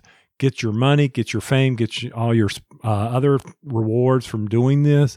You may not fulfill an order and reset those typeface. You got to go clean them off so they can't print another book right away. So you can only use A and I in this order, and you can't take it and use it for another order. So you have to plan accordingly. So having like 4 orders with a whole bunch of A's is not a good strategy. That's a bad strategy. Right. But your machines may give you the ability to swap in and out typefaces. So that's something you can plan for. At the very end, you basically reset the board, put out some more orders, some more refinements, put out some more inks, put out some more gears, and then you play through 6 rounds. And at the very end of the game, you're going to count up points. You get 1 point for every 3 guilders. We didn't mention there are characters that you can play, and we did play this, Tony, and I really like this, which everybody has special abilities, which all of us took advantage of, and the special abilities are really, really good in this game. I do recommend playing with the special abilities because it will make you feel different every time that you play. Yeah, this is not one of those, if this is your first game, don't use them. No, this is your first game, use them. They're not, and they're not like they're mind-numbing capabilities. I mean, swap some specialties here and there, or mine were set them at the first. You had the ability to declare this ink wild, which makes no sense to me, but okay, fine, whatever. Yeah, well, it didn't matter because once this game was over, Tony, you did amazing in this game. You blew us away, dude. Blind squirrel can find an acorn every once in a while, man. I'm just telling you. I think it came down to the orders that gave, looking for the refinements, getting the refinements so I could get the victory points. I got 10 points one time for my gears lining up for the round. I had 2 gears that would do that. Mm-hmm. You'll figure out your strategy as you're going through the game. I just got lucky. I'm serious. Blind squirrel, man. Blind squirrel. So what do you think about this game overall, man? This is one of those games, Mark mentioned it, that it reminded him of Fresco. Ah, yeah. And my family loves Fresco. I really enjoyed this from the standpoint of just how simple it was. I don't see a lot of AP in this game other than dealing with your gears. The only time I felt AP is during the planning phase. Some of those planning phases took a while, right? Yeah. As you get towards the end of the game, you kind of start filling out your strategy. You look at the board and go, man, I really need that gear, or I need that patronage, or shoot, I really need that color ink because there's not many on the board. That got kind of stressful. I do like that tension. I do love that tension of when everybody pulls their shields so that you can see where you get to go in the turn order for each action. And we made a joke as we were discussing. I said, okay, this is how long it's going to take us to play. 20 minutes the first round, 15 minutes each round after that. And we pretty much hit that. Yeah. We were on mark on our times, and it wasn't the resolution. It was a lot of our time took in the planning. How do I want to do this? Who's going to do what? And what do I need to do to make sure I gain what I need to complete orders? I also never felt the stress of having to complete an order every round. Which is weird because I felt like I had to in order to gain victory point. To me, I did. Early on, sure, that was tough. I mean, you didn't have enough money or enough letters in order probably to do more than one order. And I always felt I hated too going into a round without any orders because it's like, crap, then I definitely got to put some cubes towards the initiative to get my first choice of orders so I could try to fulfill one order. Again, with a good Euro, there's a lot of way to score points. It's just coming up with your strategy of what's the best way. But to me, what makes this game stand out by far is the whole planning section, that whole initiative, and the resolution of how those actions resolve. The resolution of how those actions resolve. That's really good. But hey, we get it on a t-shirt, man. And then of course there is a single player game that you can discover on your own where the more points you score, the better you can become a guild master. Yeah. And how long did it take us? I mean, a little over 90 minutes? Yeah, about 90 minutes. That was teach, learn, roll it out. Everybody had watched video. Well, almost everybody watched the video. See, that's the beauty of this. You don't have to. Somebody asked me, how good is the rule book? I think This was a good rule book, don't you? Excellent. I never had an issue where I had to look up something and it wasn't easily found. I read through it once and pretty much understood it. Yeah, I think probably, and this is the thing with all rules, and I will complain about this until you and I stop doing this. When there are key facts or key things you need to do, don't bury them in a paragraph. Stop that. Do you have an example? Like I'm looking it up now as far as the patronage section. A patronage card may only be taken if it is a space below or to the left. If a player uses ink to take the patronage cards, the player must be put the identical. We used bullets at the beginning. Why did we suddenly become a long-winding paragraph? He's referencing the sentence that says, if a player uses ink to take patronage, the player must put the ink back into the bag, similar for filling an order. We did miss that sentence. But we missed it, but Mark remembered it. And Yes. so we all had to deal with it. And you were like, I don't know if I did that last time. We didn't have to worry about it. But anyway, I see what you're saying. So you wish that had been more highlighted? Yeah, but that's a nit. I mean, or better, a patronage can only be taken if bullet. Yeah. I mean, we're talking about typefacing here. We're talking about printing and binding.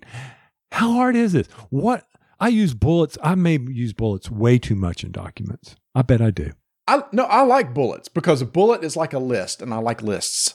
Mm-hmm. Well, that's our, and it's that's very easy to read. So anyway, yeah, this was a big hit at Essen last year. I'm glad Portal brought it over here. Thematically, I think there's, we've talked about before how sometimes the theme on a Euro is very dry. It doesn't make any sense. I think this one makes sense. It has nice components. The only component I wasn't crazy about was the ink. Yes. The ink was very small pieces of cardboard. And I can't count the number of times Tony dropped ink on the floor that night. It was so funny. My big old sausage fingers trying to get in that stupid bag, pulling out ink. It was sad. It was so sad. I wish those had been wooden tokens or acrylic or thicker cardboard because they were kind of hard to pick up. That is a nitpick, but everything else is really nice. Like I said, they got the nice little storage cardboard boxes for storing all your components. The insert's nice. The graphic is nice. The wooden letters are super, super nice. So I'm sitting here, Miniature Market, the game sells for $70. It's listed at $50 with the Father's Day sale that ends, unfortunately, after the show drops. So hopefully go check it out over at Miniature Market, and we're good to go. I enjoyed it. I did too. And I look forward to playing it again. I look forward to Ignacy handpicking these games to bring over to the U.S. The next one is Brazil, which I am super excited about, which you talked about on our last episode, which you can go and listen to, see what he said there. But it's called a Euro X, which is a combination of a Euro game and a 4X game. So I cannot wait to see how that plays. But man, if he keeps bringing quality games like this over to the U.S., that just is really going to increase Portal's library over here. And that's good for everybody.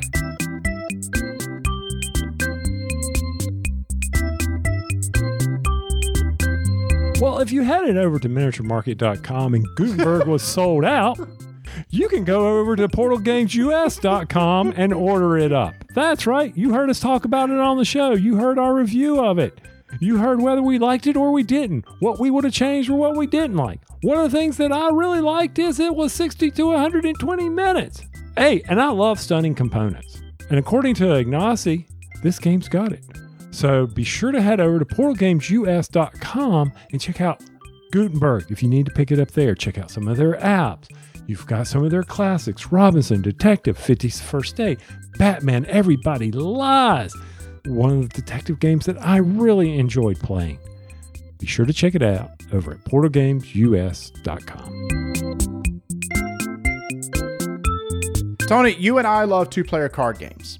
And there's two that we got recently that we wanted to kind of talk about, compare, contrast. One of those is actually Radlands, which won the Golden Geek for the best two-player board game from last year. Now, this is a game from Roxley Games, and the designer is Daniel Pichnik. And after they had won, I reached out to Roxley and I said, hey, we love card games. We'd love to cover this. They said, well, we'd love for you to talk about it. So they sent us a copy.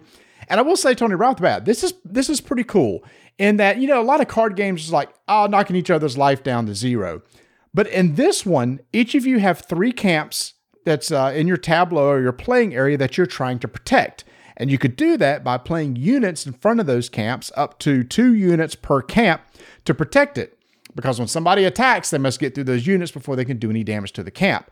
the goal of the game is to knock out 2 of your opponent's camps and then they win the game. So I like the concept of that. I've always liked, zone warfare or like area, kind of like in, I don't know, like Warcry or even Netrunner. It's almost like you've got these servers back there and you're trying to protect them with ice. Here you've got camps and you're trying to protect them with units. That's exactly what I thought about when we first started. When you started explaining this game to me was Netrunner or Warcry, where you have the 2 layers. And I was like, okay, is this going to be one of those where it's a constant beat down of trying to get through those individuals, trying to, how is this going to take forever for us to play? No, because there are some cards that can bypass it. And I think one of the very unique, I always say unique too much, one of the interesting concepts is that you may have a card in your hand and you discard it to get that, I don't want to call it resource, but you get that result from it. Yeah, so each card has like a junk ability where on your turn you can discard a card and activate it. Maybe it's restore a card, draw a card, maybe just deal instant damage. And because you're playing from a shared deck, so you don't build your own deck. You come in, you just you draw a card at the beginning of your turn. And Tony also liked the resource management. Yeah, so at the start of your turn, you draw a card, and then you're going to collect 3 water discs. The water discs are basically your resources that you use to put cards into play. There's event cards that you can play. Oh, this is really cool. The event card, right? I like the off to the side, you have this event queue that when you put a card in play, it can either have a value of 1, 2, or 3. And the further it is down in the queue, it takes a couple turns for it to resolve, because at the beginning of the turn, you're going to shift all your event cards up 1. Once it gets to the top, it actually pops. I like that because if you play something, I can kind of predict and see that it's coming, et cetera, like that. So there's the event queue that's really cool. Plus, or you just pay to put units into play that may have special abilities. But it all comes from this limited resource, this limited water resource, which you only get 3 of. But you can maybe junk cards to get an additional water. You can get the water silo into your hand that in the future you can discard for an extra water. So there are some clever ways to get more than 3 water at your turn, but you can't carry it over. Anything you don't use, you lose. The only issue I had when we were playing this was I was getting frustrated with some of the verbiage, because I couldn't get out of my head, Marty, that I always felt like you had to go through those forces, that you couldn't bypass them. No. And once I got over that, I was okay. I was actually getting kind of grumpy with this game.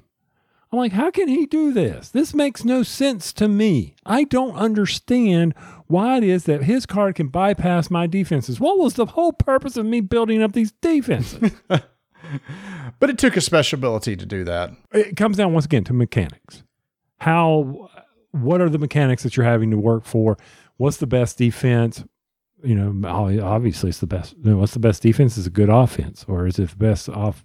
Anyway, Radlands. I look forward to playing it. This is another one of those, like we talked about with Orlog, where we put it on the table and we're done in a matter of minutes. Especially the way I play games. Yeah, I also like it too that you don't have to track damage. So if you damage a unit, you rotate it 90 degrees. If it takes another damage, it's gone. Or if you use its ability, you rotate it 90 degrees, which then leaves you, in the player's next turn, all it takes is 1 hit to get rid of it. There are punk cards that you can put into play, which basically are like just basically cannon fodder. They take 1 damage, they're automatically gone. So over the course of the game, you're trying to make sure you protect your camps to the best of your ability. Your camps may have special abilities because there's a bunch of different camps that you could possibly put into play. So there's a lot of synergy you can create between your camps and between your units. Again, you're all pulling from the same deck, but those limited resources that you have is what makes it so constraining. It's like, man, what's the best thing to do this turn? How can I get the most out of this turn? And to make sure to protect my camps as best as possible. Meanwhile, trying to chip through your opponent's defenses and take out 2 of them. I mean, I could see why this was such a hit, because there's a lot of variability in the game. Big stack of cards you can play. A lot of different unit camps that you can put into play. There have all these different events that you can use to queue up and use. You could build some sweet combos and everything. And again, it's not just a simple knock your opponent's life down to 0. So I think to like Star Wars, Hero Realms, those kind of games, right? So here's another one along those genre, but here you really got to manage the resources. It's not just play cards. oh, good gosh, I got Assassin's Creed on my mind here, versus Ascension. Once again, not trying to knock out a opponent, but you've got to be able to manage that resource. And that's what separates that from all these other 2-player type of games, that being a deck builder, but that you need to be able to manage those resources. And I think that's where you win and lose the game. When do you junk a card? When do you go after somebody? Do I hold on to it? Because if I junk this card, I get special, but I lose out on this other ability. Hard choices.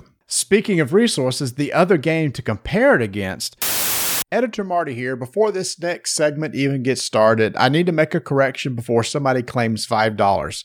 For this entire review, I said a word incorrectly. I said Sakura. It's pronounced Sakura, and there was just too many Sakuras to fix. So whenever you hear Sakura, think Sakura. Is from Level 99 Games. They just recently got the rights to Sakura Arms, which came out years ago from AEG.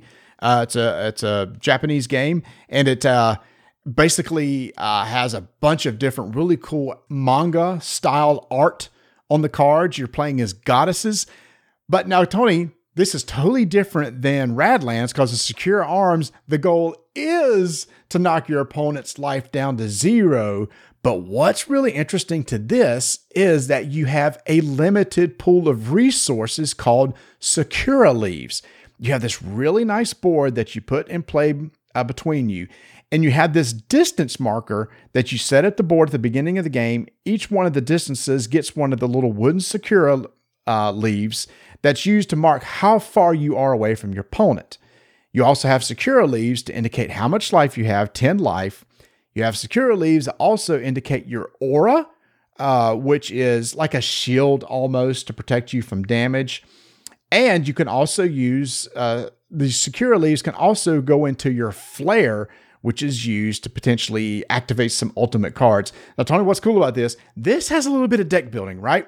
So there's 3 different boxes that came out. Each comes with 6 goddesses. You take 2 of the goddesses and you merge them together. And it has a really nice chart on the back if you're merging. Here's how we recommend you merge, but you can deck build yourself.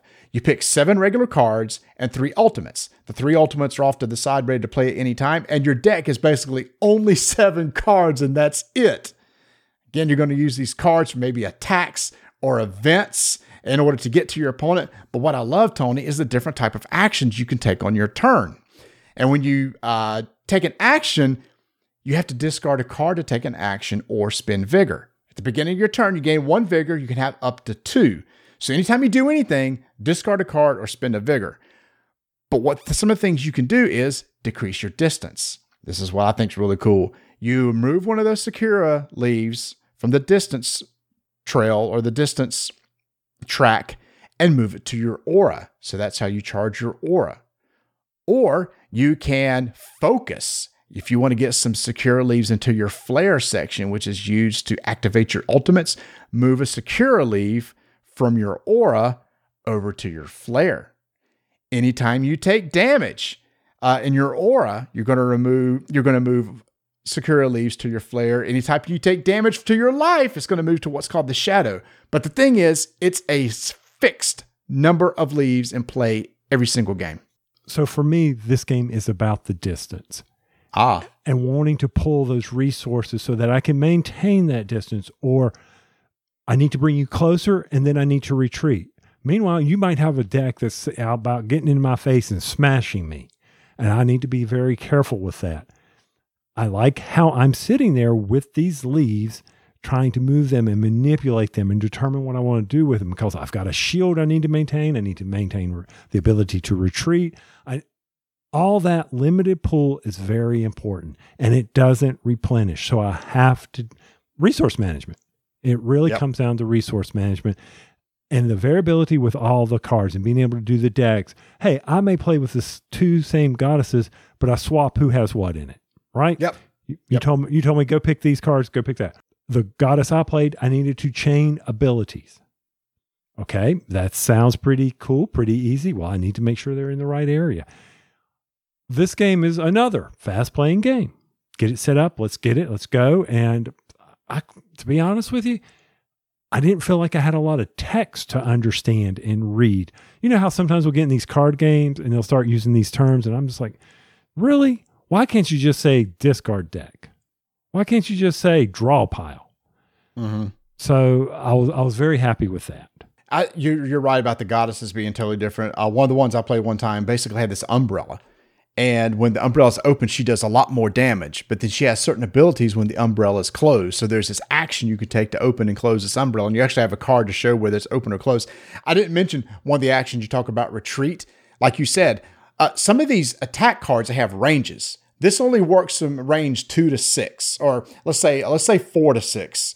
And let's say that I am within range 3 of you. One of my actions could be retreat, which means move a leaf from my aura back to the distance to increase my distance, so then I can play my attack card. When I play an attack card, you have the chance to react, and then after that, you're going to take damage. You choose whether to take damage to your aura or to your life.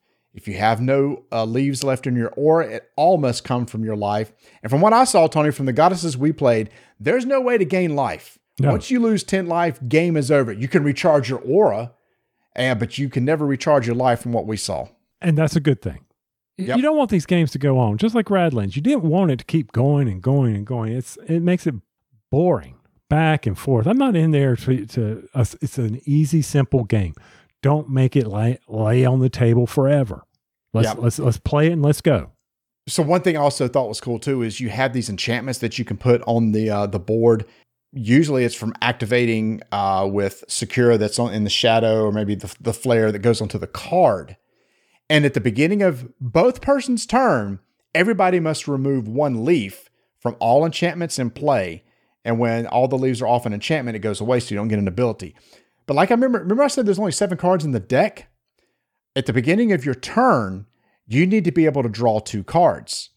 If there's no more cards in your deck, you have to reshuffle and create a new draw pile. For every card you draw after reshuffle, you take 1 damage.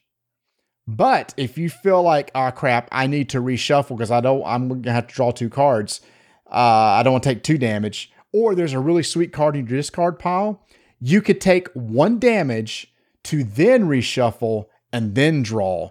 So Tony, the game is built on a timer. Every time you have to reshuffle your deck, you will take a damage, which I also like that internal clock too. Which is going to take us back to where I talked about the Hitler's Right game.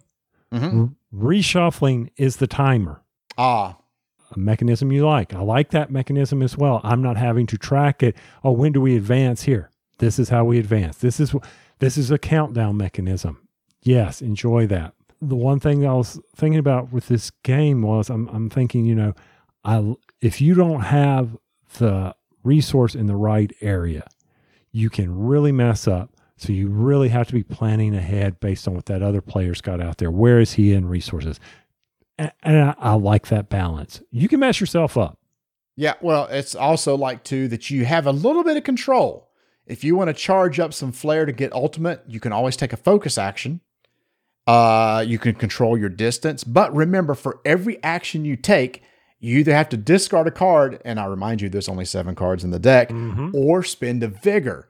So you don't want to discard a lot of cards to take actions, because that just means you'll have to reshuffle sooner and take a damage.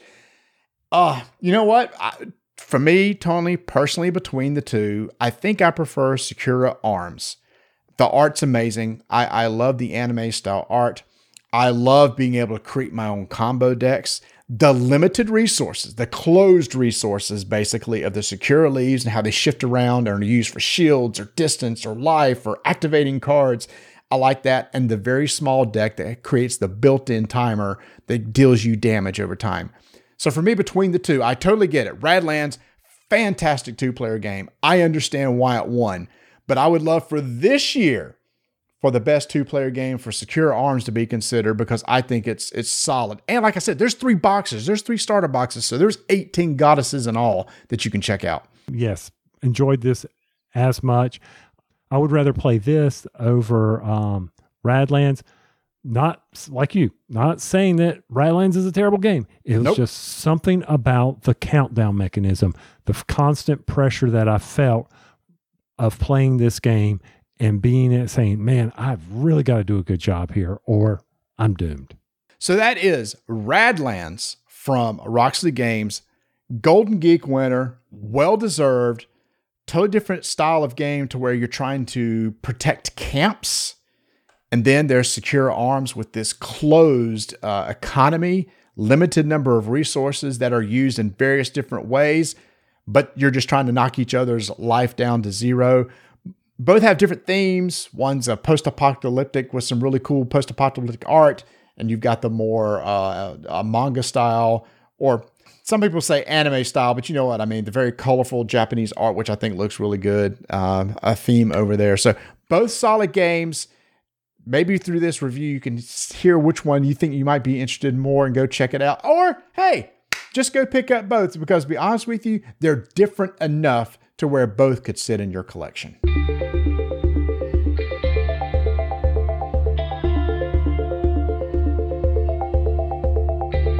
Back in our Ultra Pro spot, we mentioned a bunch of cool things are coming out for the Commander that you can get over in Ultra Pro, but it's like, wait a minute. I need to use those storage facilities for something. What should it be? Well, maybe it's the brand new Magic the Gathering Commander Legions Battle for Baldur's Gate Commander decks. That's a long word. Tony, I've been excited about these. I love the Baldur's Gate theme. The 4 Commander decks are now out, and it's a brand new arrival on Miniature Market. Actually, you can get, Tony, all 4 of them for $150, which is a good price when you divide by 4. It's a little bit cheaper than what you'll find at MSRP. The thing is, though, Tony, of those 4, I have no idea which ones I'd want to play. I know you don't like Commander. I totally get that. You get frustrated with it. But some of these are really some real cool mechanics, and I'm not the one that's just going to sit there and build decks. I'd rather just take these pre-cons, sit with friends every month or so, and just play it and enjoy it. So, yes, if you're looking for Magic the Gathering products, Miniature Market has it, but not only that, so many other things, and there's new things coming out every week. Make sure to check back every single day because I'll have new arrivals listed on the front page. It will kind of tailor to things that you like. Subscribe to their newsletter so you can stay up with everything. And in fact, a big banner right now on the page for Gutenberg, a game that we cover in this show. So if you like our review of it and you think you're interested, head over to miniaturemarket.com.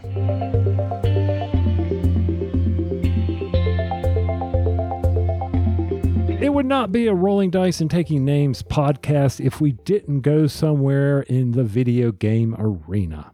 Now, Marty, I have not been watching a lot. I know there's supposedly some PlayStation announcements coming out. And that already happened.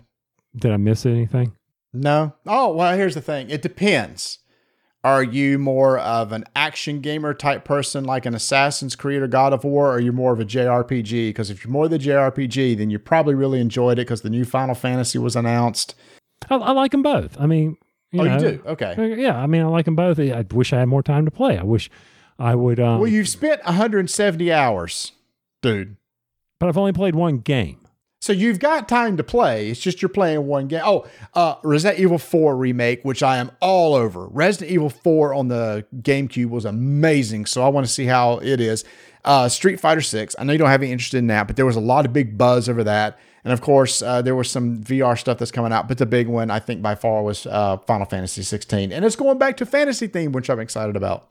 So I played Street Fighter on my NES or my Super NES, my SNES. I played that and tried to hit the buttons. I wasn't good at it by any means, but I am excited. I did see all this talk about the Teenage Mutant Ninja Turtles. Oh, yeah. Wait, you're into that style of game? The beat 'em up side scrollers?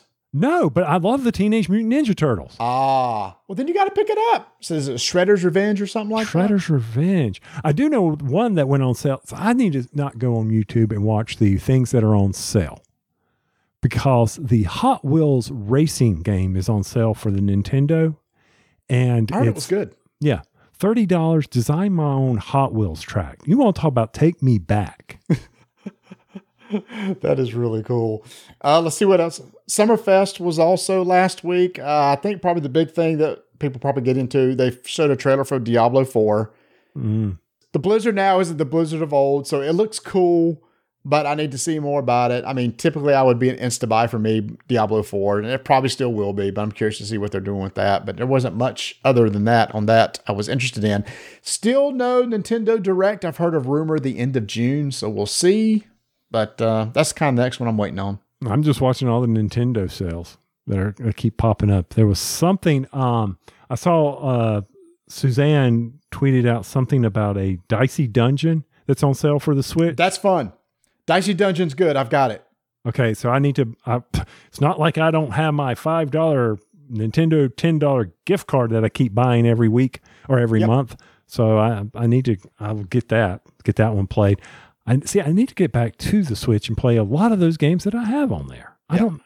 Dicey Dungeon is basically like a roguelike. Yeah, it's cool, dude.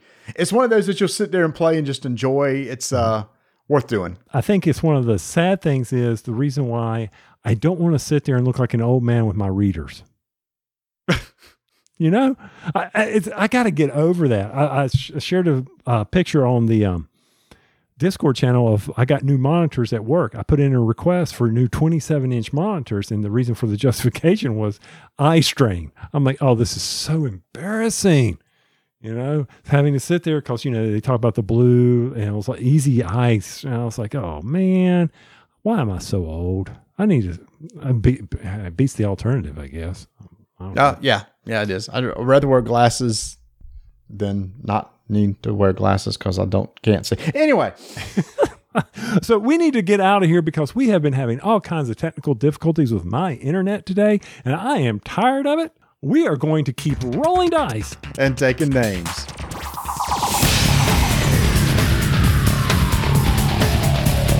Hey everybody, thanks for listening. Remember, check out our Discord channel. Support us over at buymemoonpie.com. Still got a lot of tickets left for Gen Con. Come join us there. Follow us on Twitter, Dyson Names, Instagram, Dyson Names. And there'll be a show in 2 more weeks, I guess. I think that's how we do this.